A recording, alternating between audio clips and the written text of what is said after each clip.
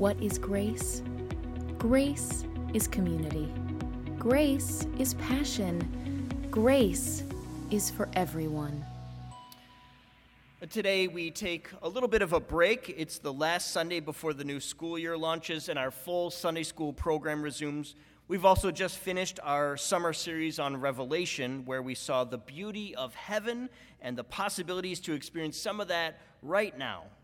On this Labor Day weekend, though, we are pausing to consider how people can be so mean. Living here in the United States, we are likely to run into someone who treats us in a mean way. Maybe it's driving our car or a random encounter with a neighbor, but wherever you are, eventually it will happen to you. Somebody will be downright mean to you. Why is that? What has happened to our world that people are just so willing to blast someone, even when it's completely out of proportion to what is done to them? Well, we are going to dive in and see if we can come up with some answers as we look at the words of Jesus shared with us today by Joe in the Gospel of Matthew. Jesus has just taken the disciples to one of the most beautiful areas of the country. In this idyllic place, he asked them, "Who do you say I am?" And Peter has declared that he is the Messiah, the Son of the living God. Despite this incredible news, though, Jesus next begins to describe something very different from what is expected. Let's hear this unexpected message now from the Gospel of Matthew, chapter 16, verses 21 through 28. Hear now the word of the Lord. From that time on, Jesus began to show his disciples that he must go to Jerusalem and undergo great suffering at the hands of the elders and chief priests and scribes, and be killed, and on the third day be raised. Peter took him aside and began to rebuke him, saying, "God forbid it, Lord. This must never happen to you." But he turned and said to Peter, "Get behind me, Satan. You are a stumbling block to me, for you are setting your mind not on divine things, but on human things." Then Jesus told his disciples, "If any want to become my followers, let them deny themselves and take up their cross and follow me. For those who want to save their life will lose it, and those who lose their life for my sake will find it. For what will it profit them if they gain the whole world but forfeit their life? Or what will they give in return for their life? For the Son of Man has come with his angels in the glory of his Father, and then he will repay everyone for what has been done. Truly I tell you, there are some standing here who will not taste death before they see the Son of Man coming into his kingdom." And from Jeremiah 29, 11 through 13, "For surely I know the plans I have for you, says the Lord, plans for your welfare and not for harm, to give you a future with hope. Then when you call upon me and come and pray to me, I will hear you. When you search for me, you will find me if you seek me with all your heart." This is the word of the Lord for the people of God. Thanks be to God. Let's pray as we begin. God, sometimes people can be so vile. Help us to be faithful to you even when these things happen to us. Help us to understand why it's happening and to respond with love and generosity despite it. Now may the words of my mouth and the meditations of our hearts be acceptable in thy sight, O Lord, our rock and our redeemer. Amen. So someone's just been mean to you. Maybe they yelled at you or took something from you. Maybe it was an insult, or perhaps worst of all, they knew you were hurting and they piled on more hurt anyways. What do? Do you yell back? Do you try and hurt them like they've hurt you? Do you walk away and pretend like nothing happened? It's a situation we've all found ourselves in. I remember many years ago when Emily and I joined a church that had several services on a Sunday morning. One of them was a contemporary service with guitar, drums, and piano. Emily volunteered to be a part of their worship team. She was warmly welcomed into the group and was put in a rotation of people who would sing in front of the congregation every other week. Now, pretty early on, Emily noticed there were some problems with this group. People were a little over the top with their egos, making sure they got to sing their songs with their solos in them.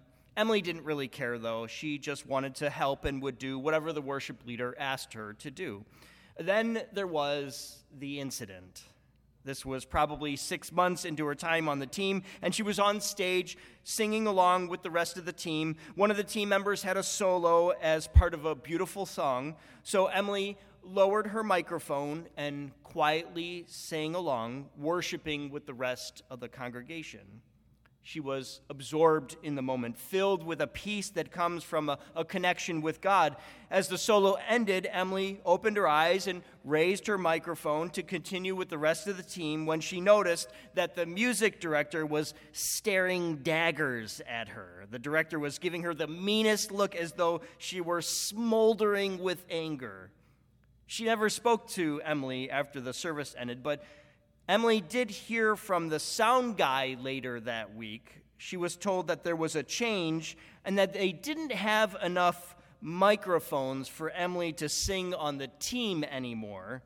The blame was put on the number of microphones, which hadn't changed from the week before. Can you believe that? And just like that, Emily was off the worship team.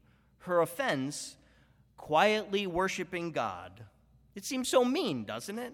Someone getting in trouble by a worship leader for worshiping. It's a good reminder that even in the church, we can struggle with how to keep ourselves in check. And maybe you wouldn't have done something like that yourself, but we can be mean sometimes too, even when we are followers of Jesus. We may not intend it, but sometimes we let our emotions get the best of us. This seems to be a growing problem, too. David Brooks wrote recently about Americans being mean. He cited nurses leaving the profession because of abusive patients, a restaurant owner who has to kick someone out for rude or cruel behavior now every single week, surging crime rates and plummeting giving to charity. All this leads us to ask why. Why are we so mean to each other? What is wrong with us that we choose to abuse one another instead of treat one another with respect? Some would tell you technology is the problem. Too much social media is rotting our souls. Others will say it's the economy with growing inequality between the rich and poor. Still others blame shifting demographics. We are a far more diverse country and getting even more so. And then there's the church. Less people participating in community groups, including going to church. In the 1950s, about 60% of the country attended church on a given Sunday. Today, it's about half that, at about 30%. But you might wonder, does going to church really matter? Does it really have any effect on us? Actually, being part of a religious community is connected with better health, longer life, generosity, and stable families. So yeah, it matters, but can it stop you from being mean? I remember my time as a youth minister working with teenagers. Parents would ask me about their child going to church and the competition it had with other things in life. I can certainly understand how important those other things are, from a part-time job to grades at school to extracurricular activities that would help a young person in college. Those things matter, yes. But hear about some of the other benefits directly connected with regularly attending church. This comes from the teenager's perspective in the largest religious survey of teens ever conducted. Doing something religious every day means teens have a better relationship with their parents. It means mothers are more likely to encourage their spouse, more likely to express love to them, to be fair and compromise with them, to not blame them for problems, and less likely to insult, criticize, or scream at them. Well, how about that? Religion seems to curb all these mean things women might do to their spouses. And men, don't tell me afterward it didn't work on your spouse, all right? How about the other way? Does religion help fathers toward the mothers of teenagers? You better believe it does. It's the same thing. The more a father attends church, the more likely he is to encourage, show love, be fair and compromise, and avoid blaming, insulting, criticizing, and screaming. Wouldn't you know, church actually makes us better people. It's not perfect, but we are better off going to church. Now, you might be wondering how that is. Why does that even happen, that church changes our behavior? And as I said at the start, sometimes even church folks don't get this right. So why would it work for one person and not another? How can we make sure we are people that instead of being mean, treat others with respect and with that have purpose? The heart of that answer, I believe, comes straight from Jesus. In Matthew 16, we hear one of the most dramatic statements by the Lord. First, Jesus tells his disciples that he has to suffer at the hands of the religious leaders and even die before being raised. Peter tries to rebuke Jesus, saying he needs to avoid this. In Peter's mind, the Messiah, the chosen and anointed one of God, can only win through victory, through triumph. But Jesus famously says to Peter, "Get behind me, Satan." Jesus is telling Peter that he is wrong. He should not pull Jesus off course by telling him to avoid suffering. Now, what Peter said actually makes some sense. Jesus said he is going to be crucified. Crucifixion was only for slaves and the lower class. Jesus, as a famous teacher, shouldn't have to die that way. Besides, he's a good person, helping people. Why should he ever have to suffer in such an awful way? This is where we often get stuck. We think, because I am good, I don't deserve bad things. We think our faith gives us a get-out-of-jail-free card. We shouldn't have to suffer. But that's not how it works. Listen to Craig Keener on this point. He says, Jesus describes what all true disciples must be ready for. If they follow Jesus, they must be ready to face literal scorn and death, for they must follow to the cross. See, our Christian faith doesn't mean our life will be all sunshine and roses. It means our life is going to look like Jesus's. It means there will be challenges ahead of us that will force us to grow and mature, maybe even ways that we don't want to. Some are going to jump ship and abandon the cause of Jesus, but for those willing to take up the cross, they will find their meaning in Jesus. See, Peter wants things to be easy. He wants to avoid suffering, or at the least, to have a supernatural win with no cost to any of the disciples. Wouldn't that be nice? The no work, easy win? Just sign up to follow Jesus and you'll get everything you ever wanted? But that's simply not the case. Jesus shows us that it is through suffering, through the challenges, through getting to the other side of sin that we grow in grace and love and offer hope to this world. But it doesn't end there. There's one more piece to this passage that's super important. It's not just that we go through bad things and hopefully find ourselves on the other side of them. When we read the scriptures, we have to read what's around a passage too. As Jesus tells Peter and the disciples that they have to deny themselves to find real life, and that suffering is inevitably part of a far larger plan of the work of God, all of this assumes the very next thing to happen. Maybe you peeked ahead in your Bible. Right after this, Jesus is on a high mountain. Here he is with Peter, James, and John. Seemingly out of nowhere, Jesus is transformed, and his face is shining like the sun, and his clothes are dazzling white. We associate people looking like this to angels and heavenly beings, and that makes sense. We are being reminded here that trials and suffering are not the end. There is a great reward on the other side. Sometimes we talk about jewels and crowns and gold in heaven, but all that is just meant to help point us toward a much bigger, richer truth. Our commitment to Jesus, to carry our cross even to the point of death, leads us straight into the presence of God. There is nothing better than every part of who you are being directly connected with God. When you are living that way, even going through suffering, life has meaning. It brings us purpose, and that, I think, is the core reason church helps us and stops us from being mean to others. We have purpose.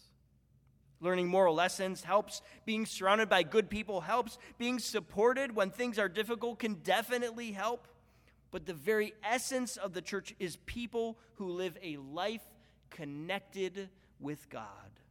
When we find ways to keep God at the center of everything, when we pray regularly, when we read the scriptures and practice spiritual disciplines, it's not for the sake of discipline. We don't do hard spiritual work because we are gluttons for punishment. We do it so we can find ourselves more regularly connected to God. We find our meaning and purpose because we can listen to God. We can feel him in our lives and have a sense of what it looks like to live a better life, to care for our neighbors, and to make this world a better place. I think of the nicest people I've ever known, and you know what? Every one of them is from the church. We might not like when someone from the church is mean to us, and we shouldn't. Nasty, mean people should not be tolerated in the church. They should be converted.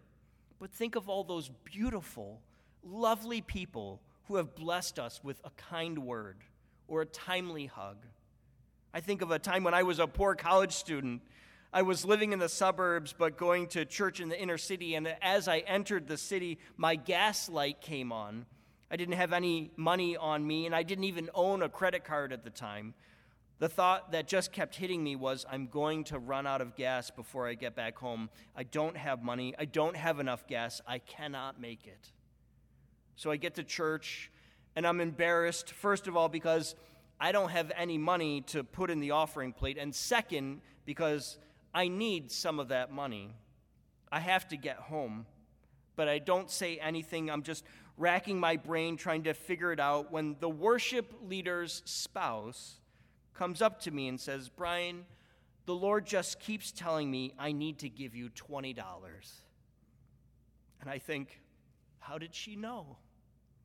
Why is she doing this? I don't deserve this kindness.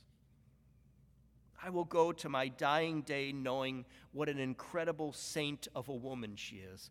And it's not because she's a nice person or because she did a good thing. It's because people don't get like that without God touching their hearts. She was formed in grace and love through God by the church. We need the church, not only to prevent us from being mean, but to help shape us, to form us and help us find our meaning in Jesus. Let's end with this. Stephanie is a young mother with 4 children. Her typical day includes waking up at dawn, diapering and feeding one child while clothing another, preparing lunches for the rest, doing a couple loads of laundry, cooking dinner, and putting the kids to bed, all before falling into bed herself, completely exhausted. And she has thought to herself more than once, aren't there more important things I should be doing? She laments that she doesn't have the energy for prayer and study. Many days she suffers quietly and alone. And it would be easy to become cynical and mean in such a situation, but there is meaning even in this work, even if it's difficult to see. Bradley Nassif writes, mundane duties are like God's heavenly sandpaper. They can mold character, cleanse away impurity, and transfigure a person to reflect the beauty of Christ. In our work, our character is formed and we are made Christ-like. Much of our work, especially the more menial tasks, teach us to repent and die daily to our sins. Our highest vocation is not the kind of work we do, but the kind of people we become doing it. Find your life in Christ. Find your purpose in Christ. You don't need to get everything you want to stop being mean to people. Jesus doesn't call you to victory or winning or great riches. He calls you to a suffering that makes you like him. We bear the cross so that we may find our meaning in Christ alone. Amen? Amen. For everything happening at Grace, check out our website at gumc.org.